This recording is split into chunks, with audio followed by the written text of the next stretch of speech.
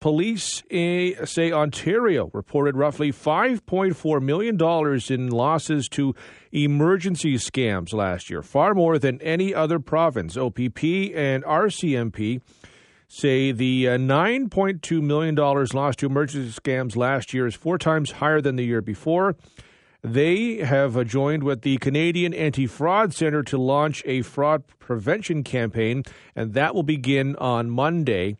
Now, Ontario's reported losses from emergency scams outpaced what we saw in Alberta at $1.1 million and Quebec at under $1 million, $732,000.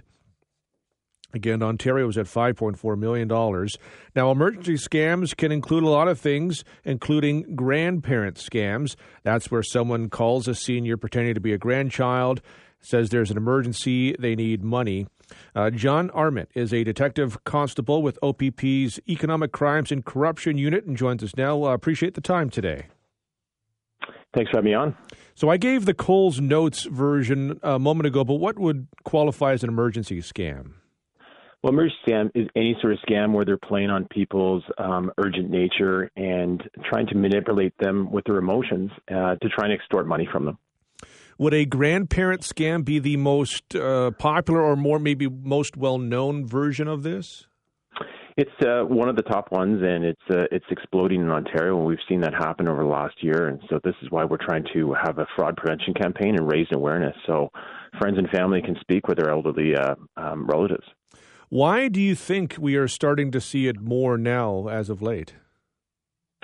Well, I think the scammers have just figured a great recipe on how to get money out of people, and they play the part well.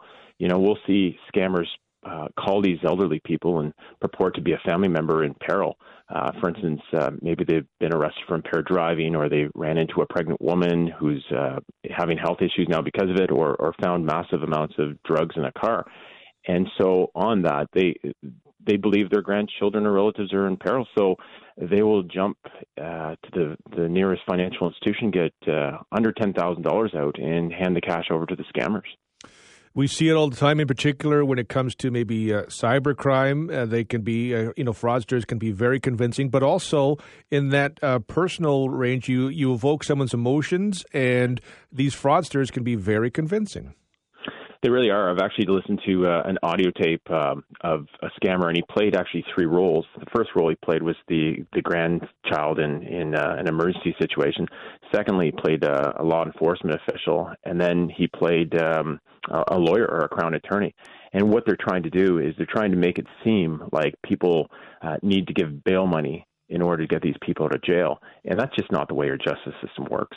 If you're to be a surety for someone who's in custody, you have to attend court, and you don't actually give money. You promise to give money. So that's the awareness we're trying to get out to people. It just doesn't work like that.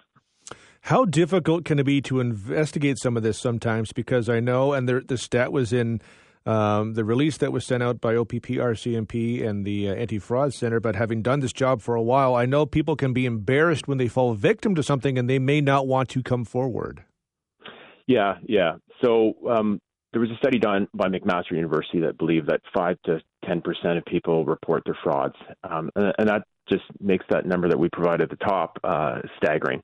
And, when you talk about the complications of investigating this, these bad guys are hiring couriers that may not know much about the situation and intend to pick up the money and the cash. And then they'll call the seniors up again, and then they'll ask money to be sent in a package through a professional courier services across Canada. We're also seeing in Western Canada the use of cryptocurrency involved if they can't send couriers out that way. So they're using that as a form of money laundering in order to obscure the police path and make it difficult to track these people. Ontario far outpaces some of the other provinces. Do you know why that might be? There's a bigger population here, I guess, but do you know why that might be? Yeah, you hit it right on the head. When we look at all of our 30 fraud pitches across Canada, and our fraud numbers have jumped 40% from year over year. So 380 million in reported losses, and you think of that's maybe 5 or 10%. And this year it's 530 million. And it all correlates to population density. They don't care who you are. They just want your money. Do you think the pandemic has had an impact on this at all? I mean, people are home more often. There's maybe an opportunity to catch people, and maybe people are just generally kind of on edge right now? Yeah, absolutely. I started my secondment in the Canadian Anti-Fraud Center in 2020, and I couldn't believe how busy it was, and it just continued to amplify during the COVID pandemic.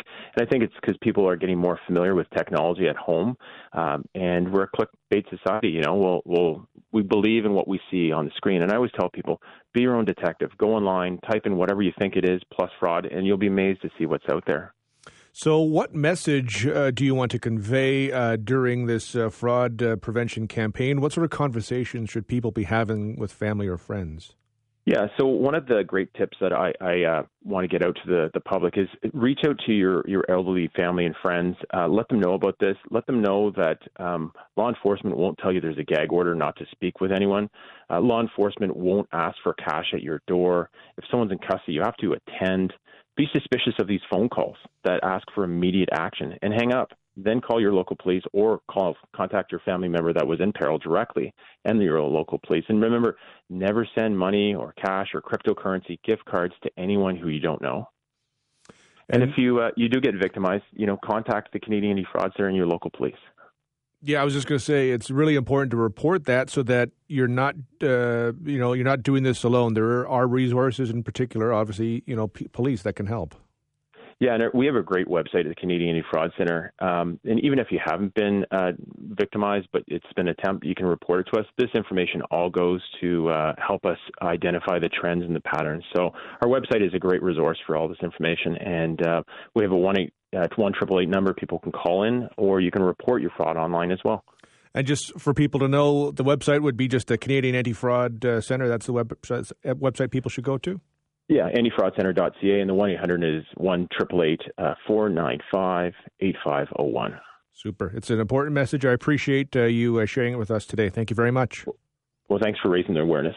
That's John Armit, a detective constable with OPP's Economic Crimes and Corruption Unit.